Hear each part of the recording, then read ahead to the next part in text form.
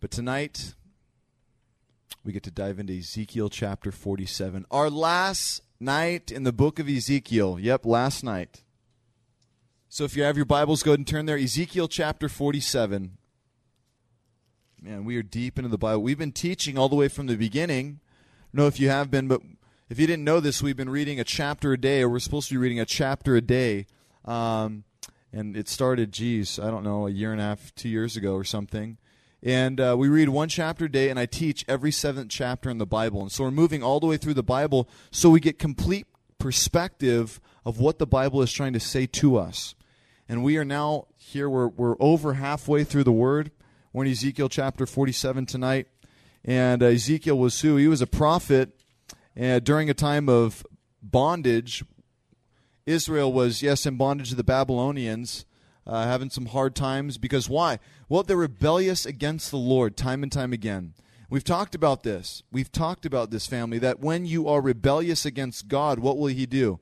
He will spank you. Yeah, because God loves His kids. And so if you think that you can run from God and do what He tells you not to do, He will discipline His kids.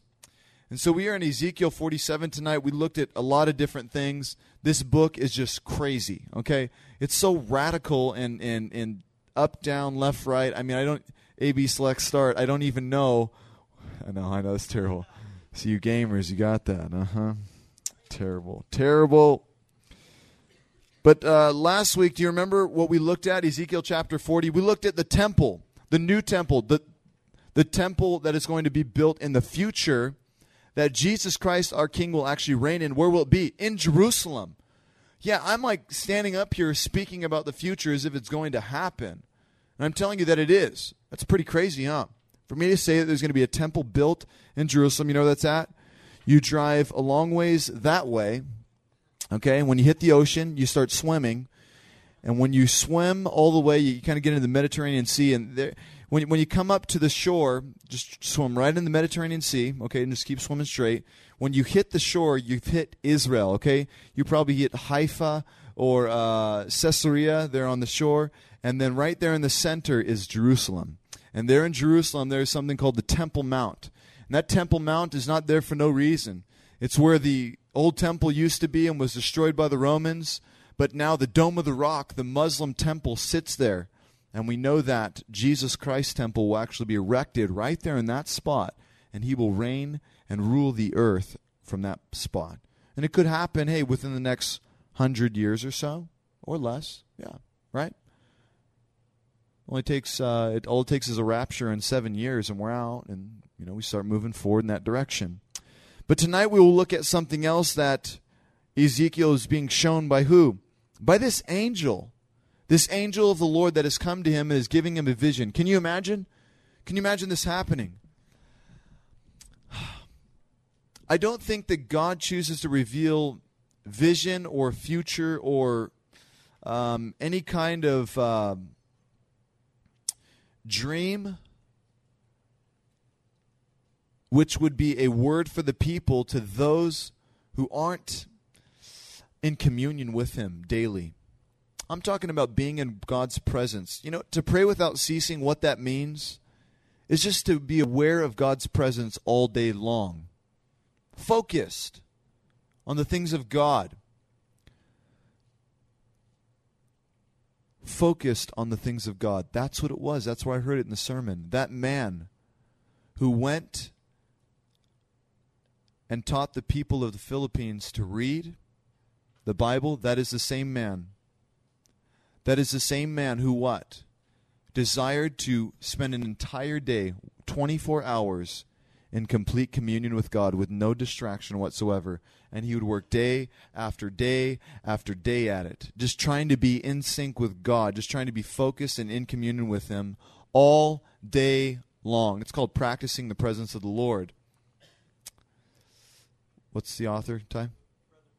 Brother Lawrence, yes, it's a great book. You should go read it. Practicing the Presence of the Lord. Brother Lawrence wrote that. But I believe Ezekiel was a man that desired that and did that and walked in those ways. And God showed him the crazy, the unbelievable. He brought vision to him that he was supposed to speak to the children of Israel. And now, as difficult as it was to portray this, I'm sure the people were very excited and stoked about the information that was given, especially about the temple being built. I mean, that's what they want. That's what they desire, to see the temple built. In Ezekiel chapter 47, we're going to look at two different scenarios that happen. One is where there is water flowing from the temple, and the angel is taking Ezekiel into the water deeper and deeper and deeper. And the second is the picture of how Israel is to divide up the nation when they get it back, or as they've been given it back. And so I hope that application will come tonight. It will be information, that's for sure, but I'm relying on the Lord to bring some powerful application. Father, as we open your word again, please speak to us. We pray in Jesus' name. Amen. Ezekiel chapter 47, are you ready? Starting in verse 1. Afterward he brought me again unto the door of the house. And behold, waters issued out from under the threshold of the house eastward. Okay, the house is what? The temple. Is that what it says in your translation? The temple? Yeah. The temple. So there's water coming from where? Under the temple. It's coming out from the east side. For the forefront of the house stood towards the east, and the waters came down from under the right side of the house at the south side of the altar. Then brought he me out of the way of the gate northward, and led me about the way without unto the utter gate by the way that looketh eastward. And behold, there ran out waters on the right side. And when the man that had the line in his hand went forth eastward, he measured 1,000 cubits and brought me through the waters. The waters were to the ankles. Okay, stop there. So I don't even know how to start imagining this or seeing this, but an angel comes to you. I'm going to show you something. Come with me. Okay, what are you going to do? Not go. Takes him away and starts to show him the temple. And as he takes him to the temple, all of a sudden when he comes out through this door, he sees there below the temple this water start to rush out from under a building. That's pretty radical even to think about. For any foundation cannot have any water under it, and those of you who have done construction would know that. To have any type of water pouring out from under a structure, danger. Hello, the whole thing's going to crumble one day. It's the worst thing you could ever do. But interesting. This temple, this building is not crumbling. And the temple, you know, the stones are massive. If you've never seen them, well, you should go to Israel and check them out. The stones are like probably this high, okay? Yeah, probably about 4 feet. And this wide.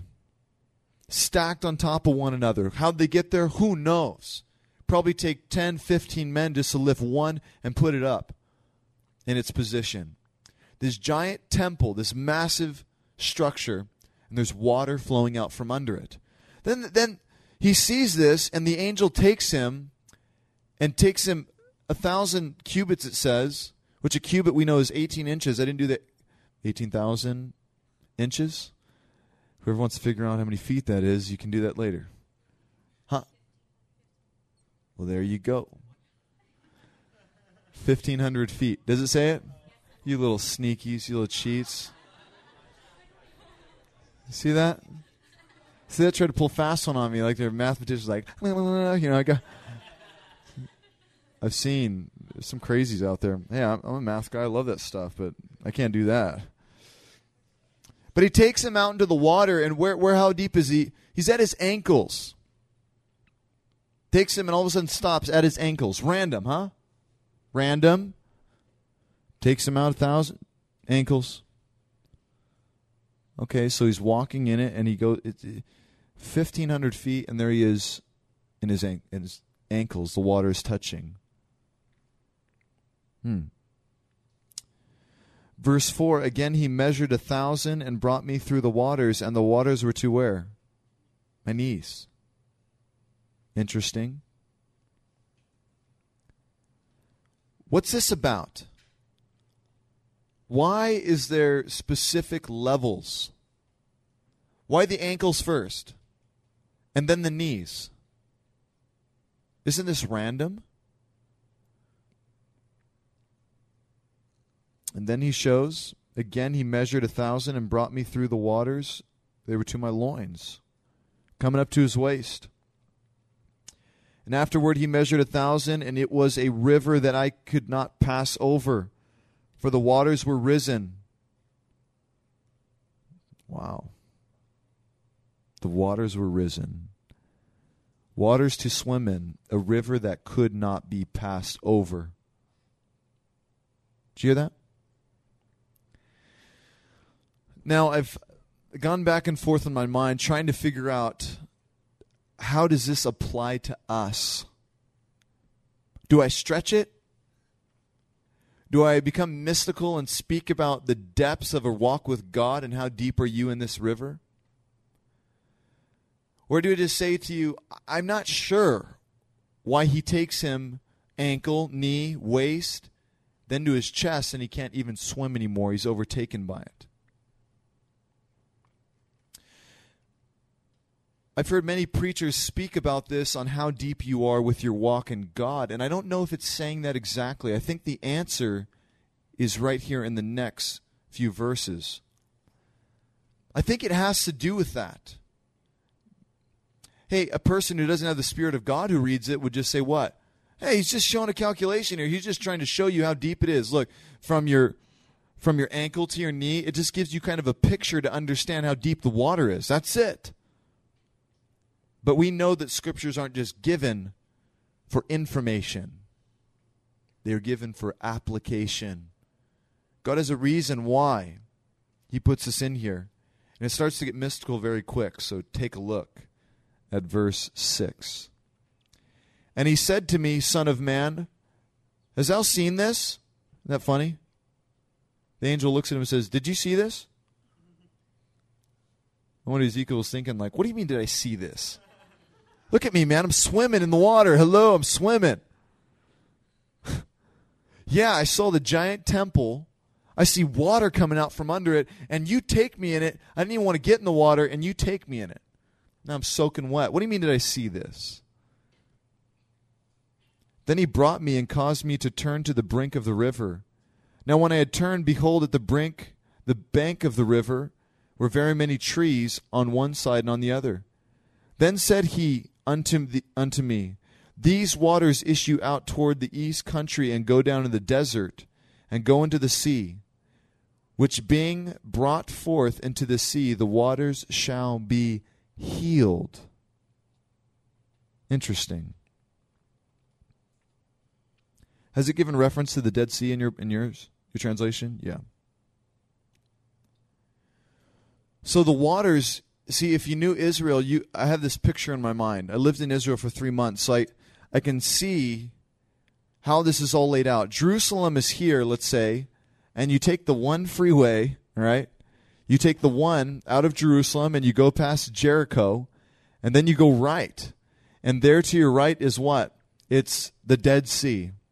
There's Masada and En-Gedi and all of the above right there next to the Dead Sea, and the Dead Sea is beautiful. It sounds dead. That's because it is. There's nothing living in it. Nothing. The salt, the amount of salt in there, I can't remember what the percentage is. It like, anybody know? 30%? Is that about right? 30% salt. This is what happens when you go into the Dead Sea. Well, you start to walk in and your skin just feels crazy because it's 30% salt. When you walk in and you go to swim, you turn around your back, all of a sudden you just start floating.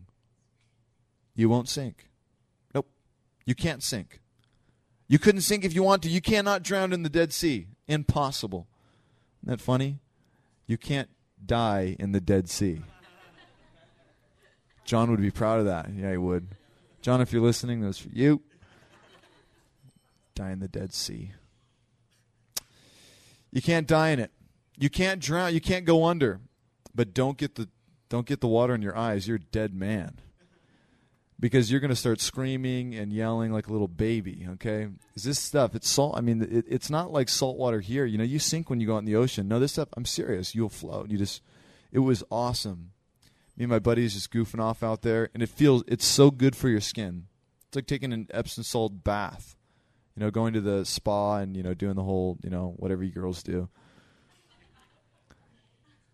If I catch any of you guys at this, you better not. Yeah, that's a good point, Bobby. How would I catch you? That's a good point. I'm all in there. I got the mask on and everything. Bobby, what are you doing in here, man?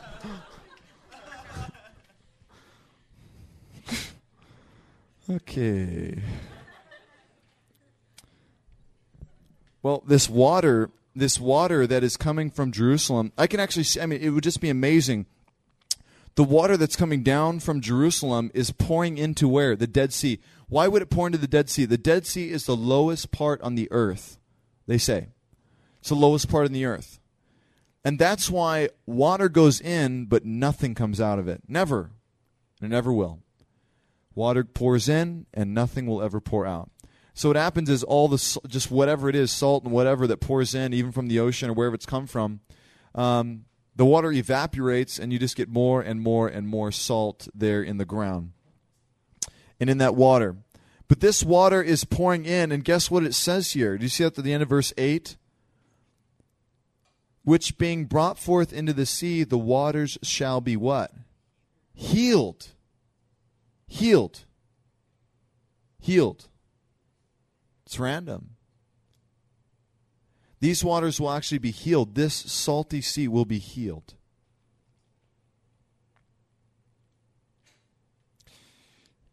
Take a look at verse 9. And it shall come to pass that everything that liveth, which moveth, whithersoever the rivers shall come, shall live. And there shall be a very great multitude of fish, because these waters shall come thither. For they shall be healed, and everything shall live whither the river cometh.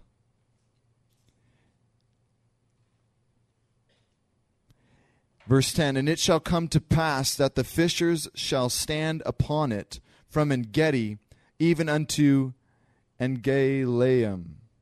They shall be a place to spread for their nets. Their fish shall be according to their kinds, as the fish of the great sea, exceedingly many. But the miry places thereof and the marshes thereof shall not be healed. They shall be given to salt. And by the river upon the bank thereof, on this side and on that side, shall grow all trees for meat, whose leaf shall not fade, neither shall the fruit thereof be consumed. It shall bring forth new fruit according to his months, because their waters they issue out of the sanctuary, and the fruit thereof shall be for meat, and the leaf thereof for medicine. Okay, stop there. So this water is doing the unbelievable, isn't it? This water is coming into a dead sea and bringing life. This water is creating a river and coming along a desert and creating life. The most lush trees that bloom every single month with fruit, which leaves are used for medicine. Can you imagine? The most dead place, and this river comes along and brings life. Amazing. You know what this water is? This water is a picture, which I agree with many scholars, to be the gospel. It is the living water. It is Jesus. Do you remember the water that Jesus said he would give to the woman at the well? And she would what? Never thirst. Interesting. Here is the same picture of this water that pours from the temple, pours from the house in the presence of God. It pours out in such a way that even the most dead part of the world will be healed. Even the most desert-like place will bear fruit. Amazing. Is it not? Is it not true about the gospel family? Do you know what you have? Do you know what the gospel is? Hey, if you don't know what the gospel is, I don't know if you're a Christian. Because the gospel is the message that saves. And if you don't know what that message is, how can you be saved? What is the gospel, Josh? The gospel message is this, very clear. That there was a time when man lived with God in the garden. Man sinned. He did wrong against God. He broke the law of God. He has sinned, and now he is a what? Sinner. And the plan of salvation is very simple. God, for some reason, being so gracious to these people who have done wrong against him, takes his own son, sends him down to earth, and allows him to be killed and sacrificed so that there will be a bridge built back to God, and man can be in communion with God just like it was back in the beginning. And if you believe that, and if you receive that, and if you affirm that and confirm that by recognizing that Jesus Christ rose from the dead, sealing that, then you will have salvation and you will go to heaven when you die and your life will be healed. Very simple message, which a lot of you know already. Communicating that, you do it in different ways with different people. But listen, the gospel message is what saves, is it not? It is the only message that can save, huh? It's not statistics. It's not information. It's not anything that you can do. A lot of times the church and a lot of times people even desire to do certain things to try to save people. You know what? The answer is already there for you. It is the gospel message that changes people. I remember when I was back in New York, I was talking to this guy. I'm like, listen, man, you got to preach the gospel. He's like, no, we need to get this experience things going. They need to feel the Spirit. And I'm like, no, you need to preach the gospel. He's like, no, we need to do this. I'm like, okay, listen. Your words will do nothing. They don't need a worship experience. They don't need to go and serve in a community. They don't need anything but the gospel of Jesus Christ. And I'm telling you this, why? Because this message is on another level. It is like water that can go into a desert and bring life where there is no life. It is water that can go into a place that is completely dead and bring fish. Bring life in this water. And it's so interesting that in the text it depicts when this water comes into the Dead Sea, this place that is dead, what happens? Fish start to come, and then what? Fishermen start to come, and they catch the fish, and they lay their nets out on the rocks. Amazing. Because are we not called to be fishers of men? The exact words that Christ has given us. And so, listen. Maybe things are dead at home. Let's just be honest. Maybe things are dead at work or even within your own life. The gospel hits on so many levels, we do not have time to go through them tonight. But just a few, starting with your own life. Well, the gospel saved me and I'm done with it. Absolutely not. Repent back to your first love. Listen, if you've grown weary of the gospel message, the thing that gave you life in the beginning and the thing that will continue to bring you life, if you've grown weary of it, you will never have life. It starts and ends with the gospel message of Jesus Christ. People get extreme on all kinds of things, huh? I just had another issue with someone becoming extreme on Reformed doctrine. Extreme. Becoming extreme on spiritual things, miracles. I was like that, yeah. Me, Larry. Healing. I told you guys this before. I was so extreme on this point for probably about 6 months. I hammered people. I would hammer you too if you came up and talked to me about it. I would. It was like the center focus. Like, man, people need to be healed. People aren't being healed in this day and age. What's the problem? Why aren't people being healed like in Jesus' day? And so, I'd just be like, man, Jesus wants to heal everybody. The only reason they're not healed is because they don't have enough faith. Yep. Or the person praying doesn't have enough faith. And I would use reasons like, because it says in Psalm 103, it says, bless the Lord, O my soul, who heals all thy diseases. All of them.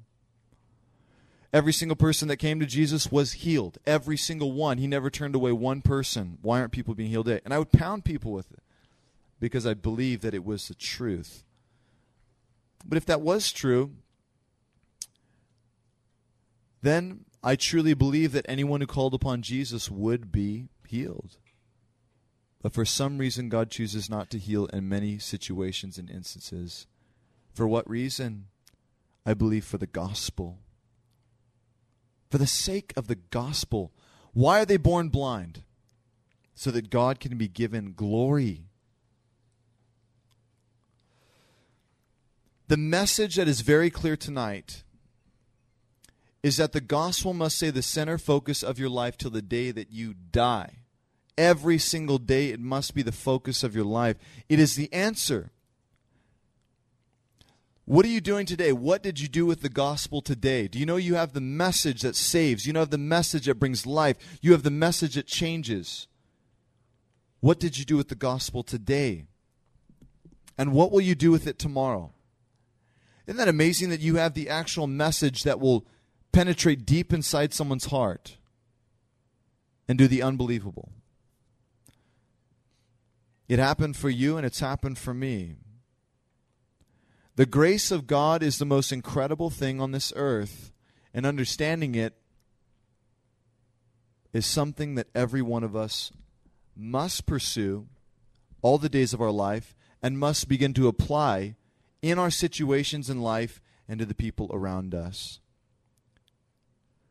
So first off, this gospel message is the first love by which you were saved.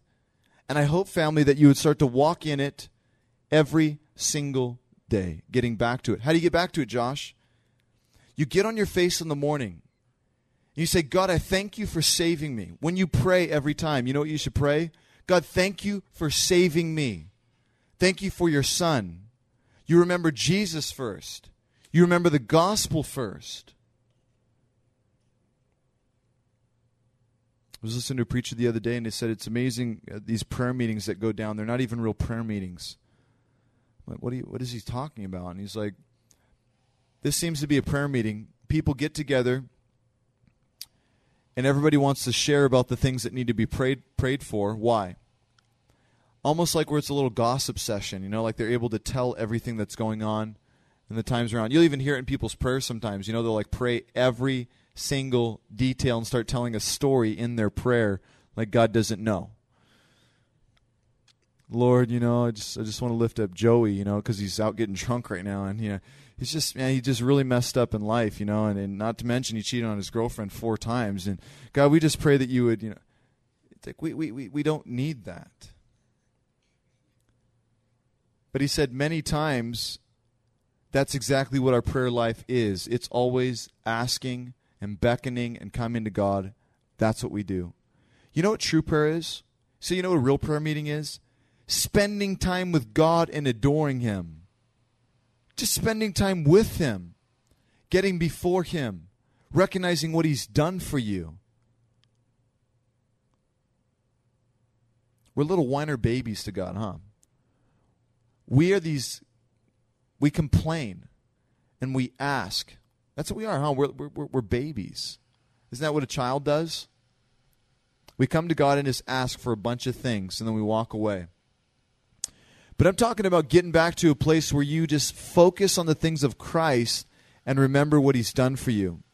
Look, this is the only thing that holds me. I hope that you understand here tonight. The only reason I don't run from God and get out of this place is because I've recognized the truth of His gospel message. It is what holds me. If I wanted to leave God right now and say, I'm out of this dump, I can't do this anymore, I'm not going to seek you anymore, you know what comes to my heart? You know what comes to my mind? The gospel comes. Starts to breathe life into me without even trying, because I recognize that it's the truth. How can I run from it? Look what He has done for me. Look what He has given me. Don't let the gospel get far from your fingertips. When you come to God every morning, you should thank Him for His Son. You should thank Him for the gospel and ask Him how you can use this water to bring life to a desert. Maybe you've been asking that question a lot. Maybe you're feeling dry tonight. Hello? You need to get alone with God and go focus on what Jesus did for you. Maybe you're trying to breathe life into someone else. You need to bring the gospel message. It doesn't matter what situation, whether someone is sick, whether someone is depressed, whether someone is going through a hard time financially. Is the gospel message not the answer every single time? It is the water, once again, that brings life to the dead desert and the Dead Sea. And it brings so much life that you can even start catching these people. Point number one is that the water here, the picture, is the gospel message, and it is what brings life. But number two, what do we see? We see Ezekiel being taken what? Inch by inch into this gospel, into this message. Hey, level by level into the depths of God and the mysteries of the gospel message.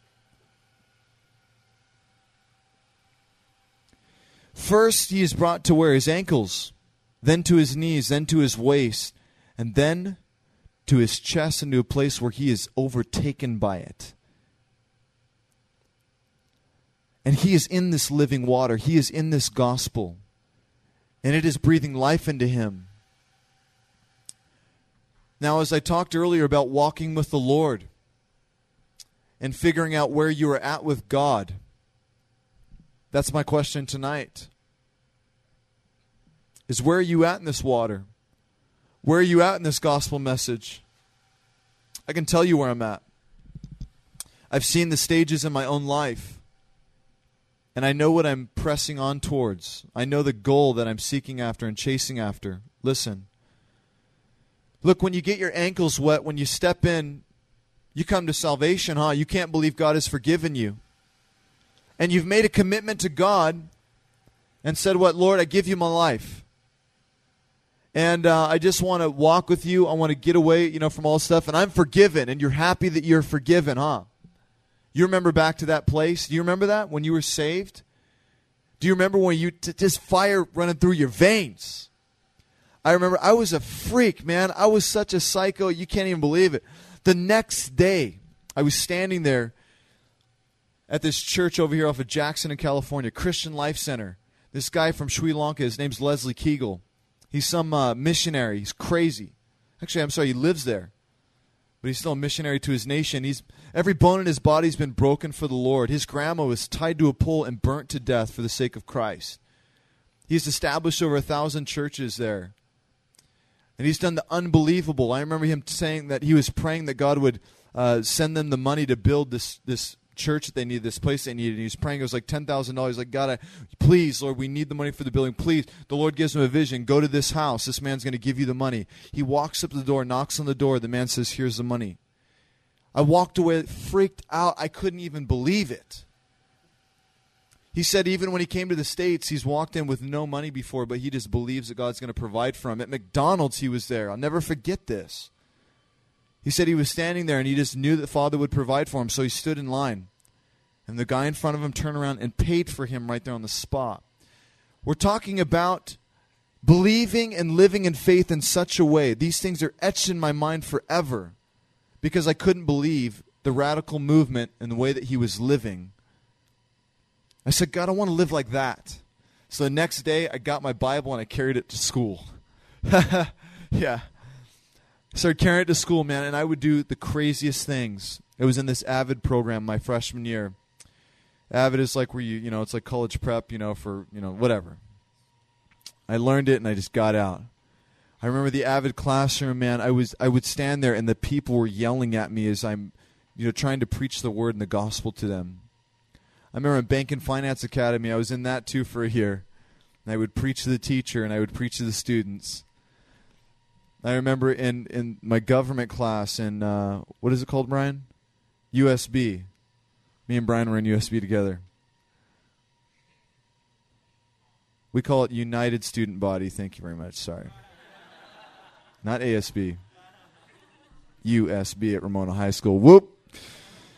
Anyways, that's what it was, right, Brian? Yeah, bottom line. Okay.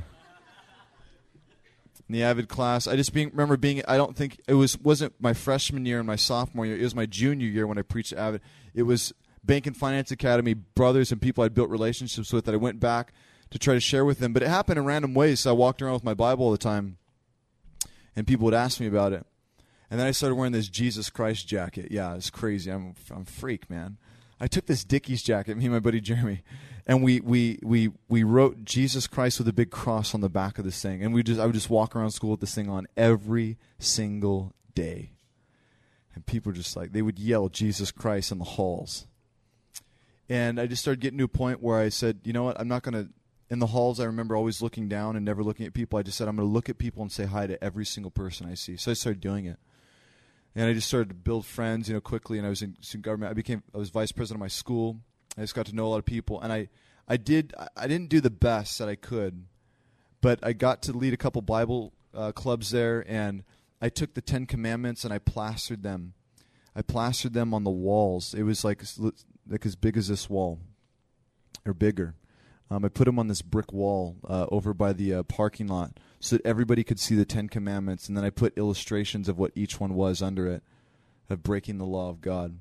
And the principal came up and said, Josh, you got to take that down. I'm like, no, I'm not going to take it down. She's like, we're going to have to suspend you. I'm like, no, I'm not going to take it down. And then I went away, and the janitor came and pulled it all down. But she didn't suspend me. She was a Christian.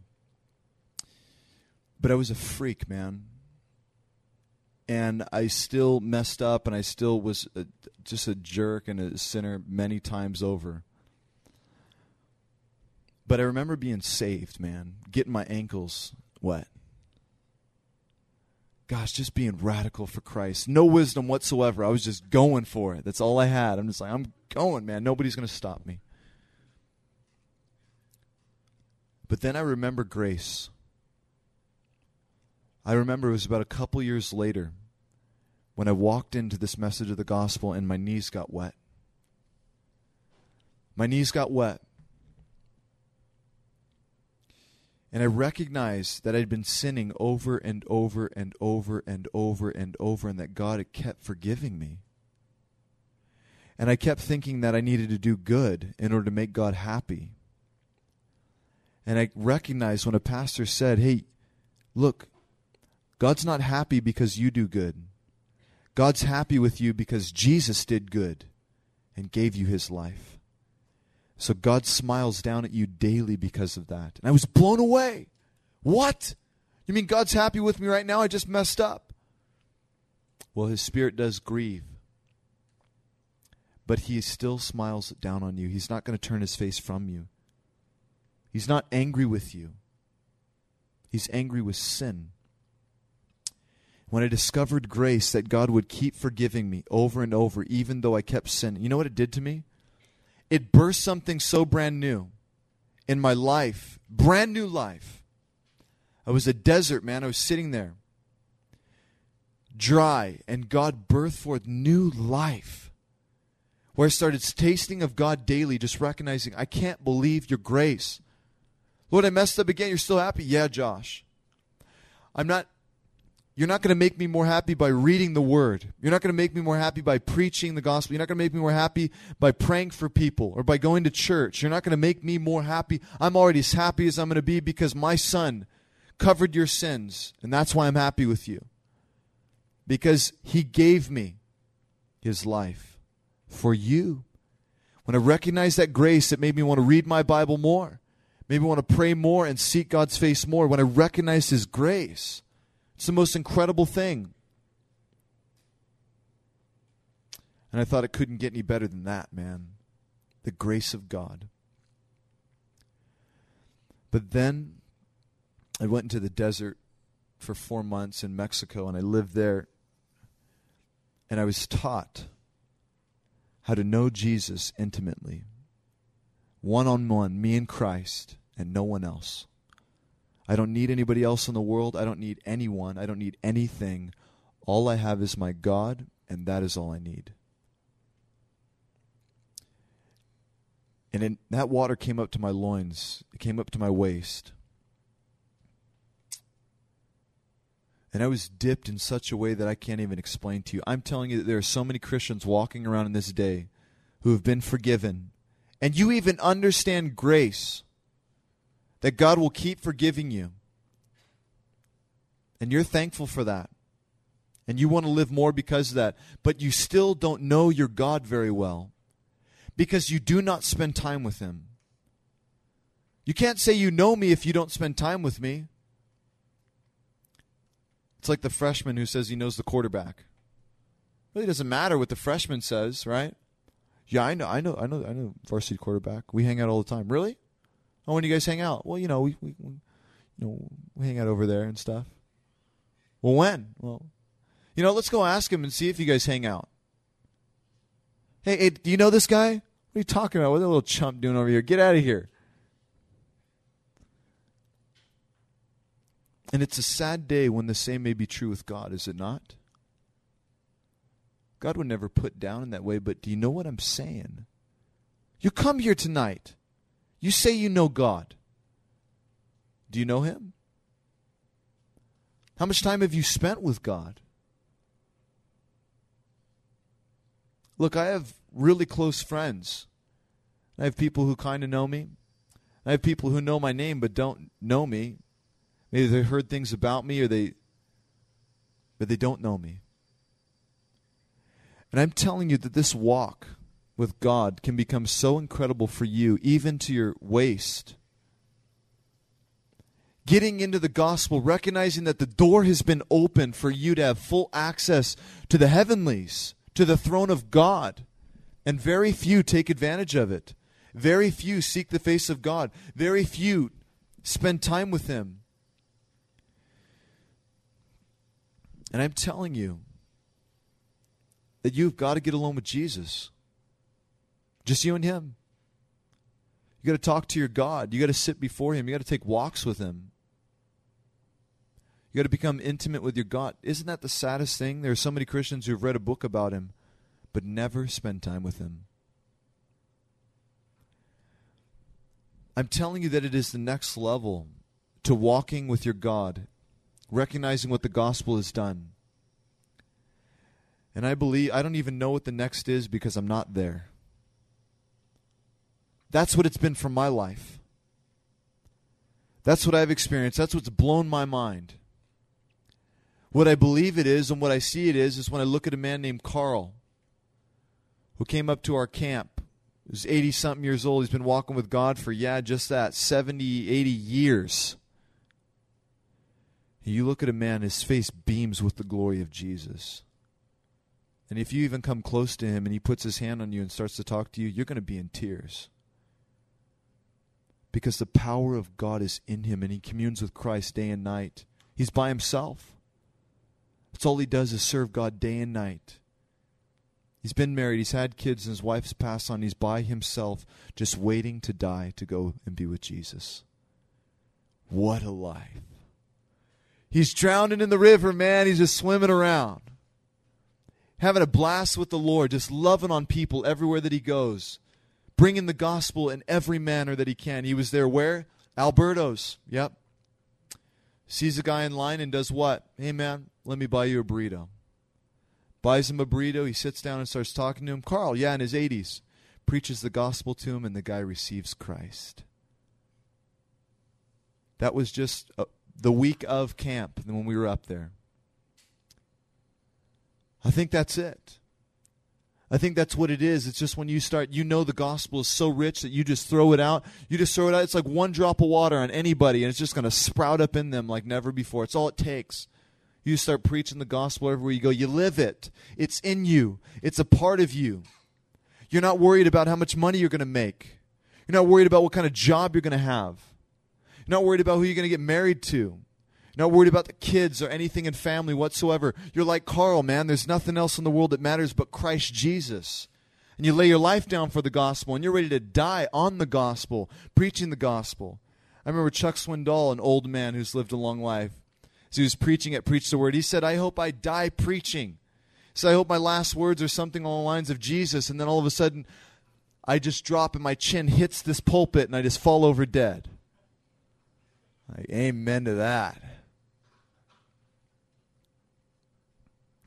You got to recognize what you have. You got to recognize what God wants to do in your life. You probably have a perspective of planned out of what you have for your life and what you desire and what you want to see in your life. Hope you change that mind and say, God, these are some things that I desire. But the one thing that I will seek after all of my days is your message and your truth. And I will preach daily, and I will live for it daily. And I will spread your kingdom, and I will further it all the days of my life. I will swim in this river every single day. I'm not just going to get a little splash. Oh, that was nice. No, I want to be in it. I want to be around it. I want to be a part of it. And I think I'm just, again, I feel like I'm an 8-year-old in the Lord. I'm just, oh, that's cute. You're a little 8-year-old, Josh. Oh, that's cute. Learn the ABCs and your 1, 2, 3s. 1 + 1 is 2. Wow. But I desire to see greater things amongst the people of God. I want to be closer to my God. I want to be like Moses, man. I want to see God face to face. I want to be like Enoch. I want to walk with him every single day. So much so, I like what John Corson says. Hey, Enoch was just walking with God so much, God looked down and said, Enoch, we walk together every single day down on earth. Why don't you just come up here and walk? That's what he did. He said, come on up. It was no big deal for Enoch. He walked right into eternity. It's no different. He had heaven on earth because he walked with God every single day. Can you imagine Jesus here? I felt it so many times in the desert, man, when I'd be taking walks with myself. Some of my closest times to God, I'd be singing and chanting and dance out in the middle of nowhere, just doing the crazy, just walking with my God. And all of a sudden, I don't know what it was. You just feel that God is just like right there. And it's just at a moment and at a place where it's just like, you know what? I don't need anything. I don't even want anything in life. I am completely, wholly satisfied in you, God. I could die right here in this moment. You don't even think about anything but God. Being close to him, and oh, how I long to get back to that point. I'm so sick of what society has done to me. Just messed me up, man. I came back a freak to society. Best place I was ever at. Because I was with my God, man. I just didn't care.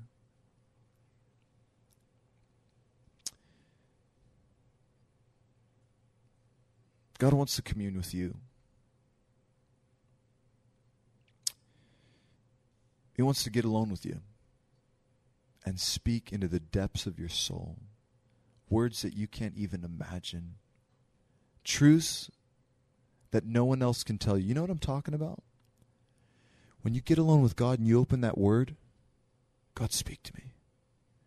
You start reading and no one else is around. And all of a sudden it's just like, it's just messing you up. And all of a sudden you cry out to God and you're like, Lord, you got to help me in this situation. All of a sudden he just starts speaking to you in some great... He so desires to move amongst his people. But what's the problem? You only get ankle deep every day.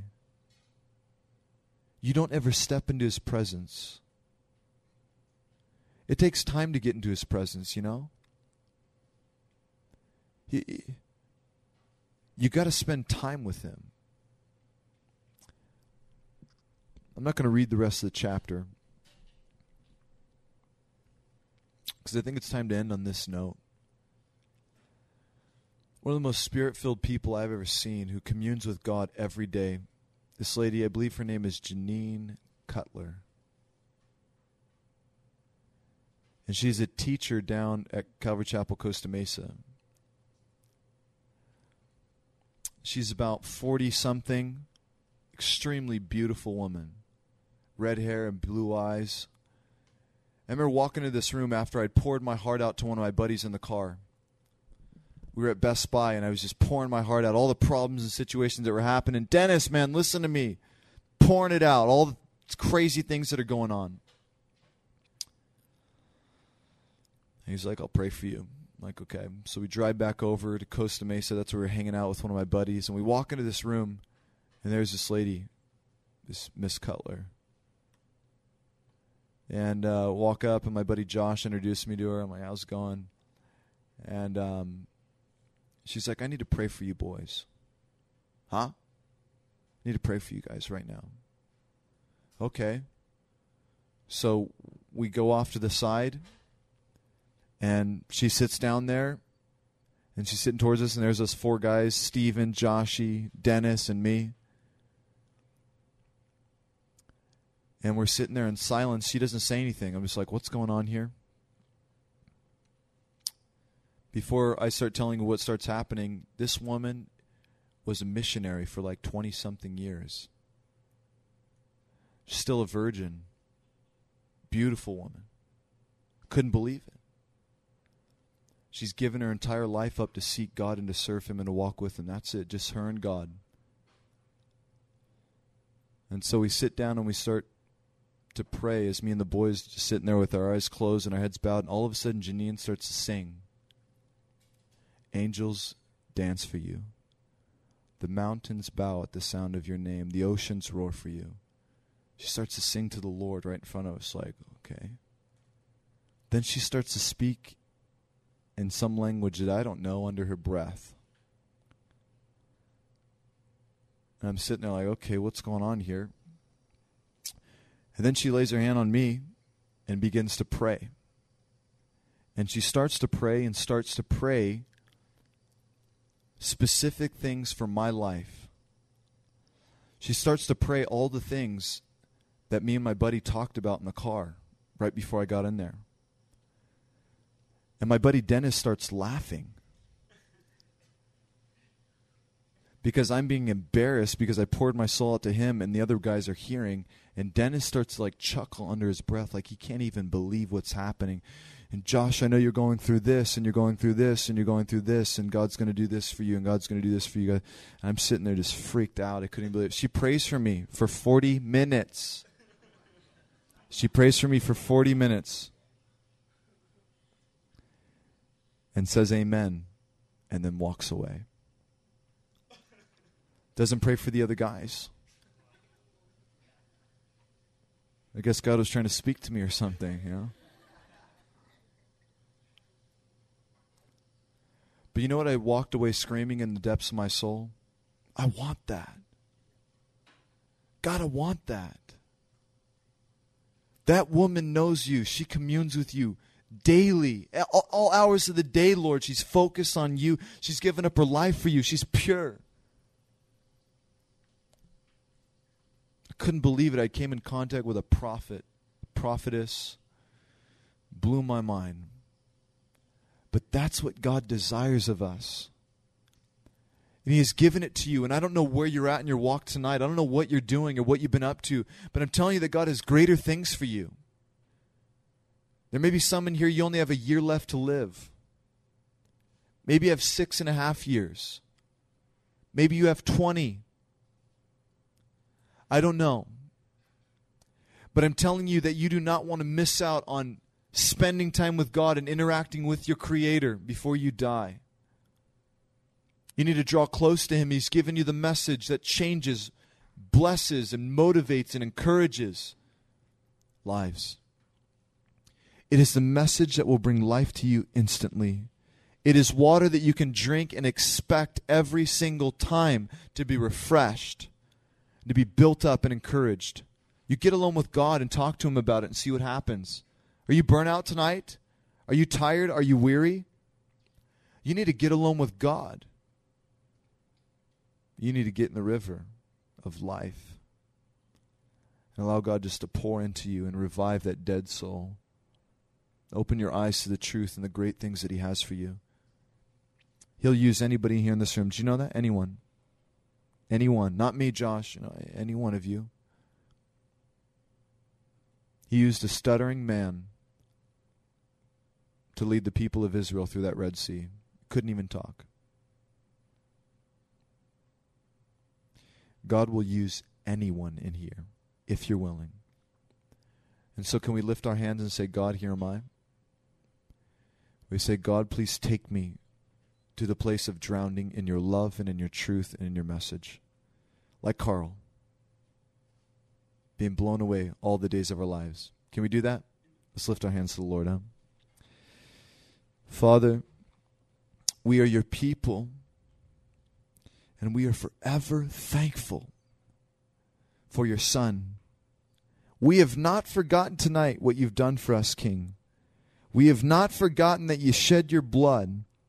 Your body was broken and beaten and nailed to that cross for atonement, an atonement for us, so that we could walk away forgiven forever and ever.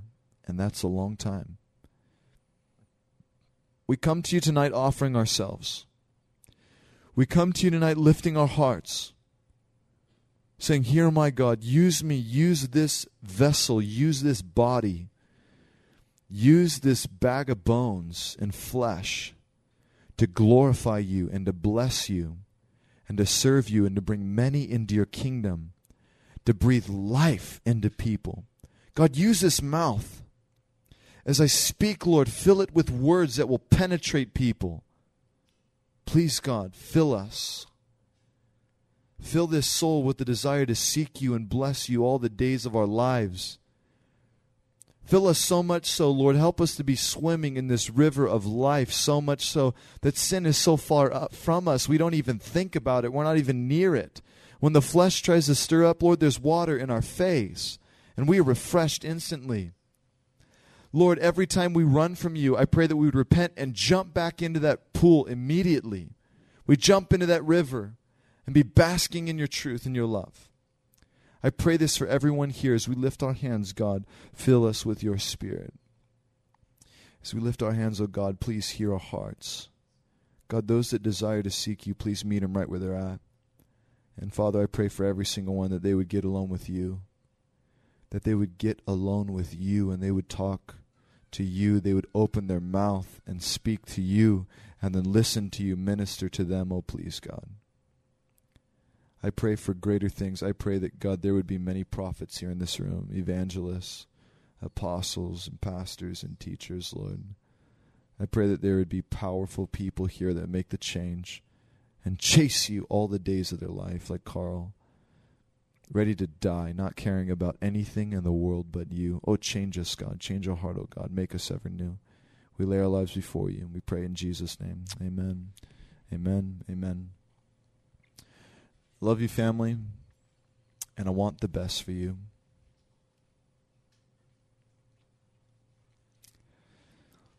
Don't forget the words tonight. These are some of the most precious words I could ever give to you. The gospel message is the most precious thing that we have. Don't forget it. Don't you get off on any tangent.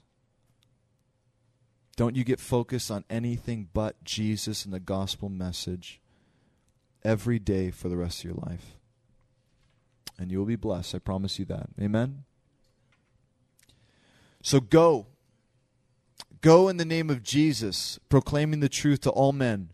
Hey, baptizing them in the name of the Father and the Son and the Holy Spirit. Making disciples. Taking people under your wing. Ministering and building up. Living for your King all day, every day. Tomorrow, hey, tonight when you leave, pray for people. In Jesus' name. The Lord bless you and keep you. May his face shine upon you. In the name of Jesus, amen. Amen. See you guys next week.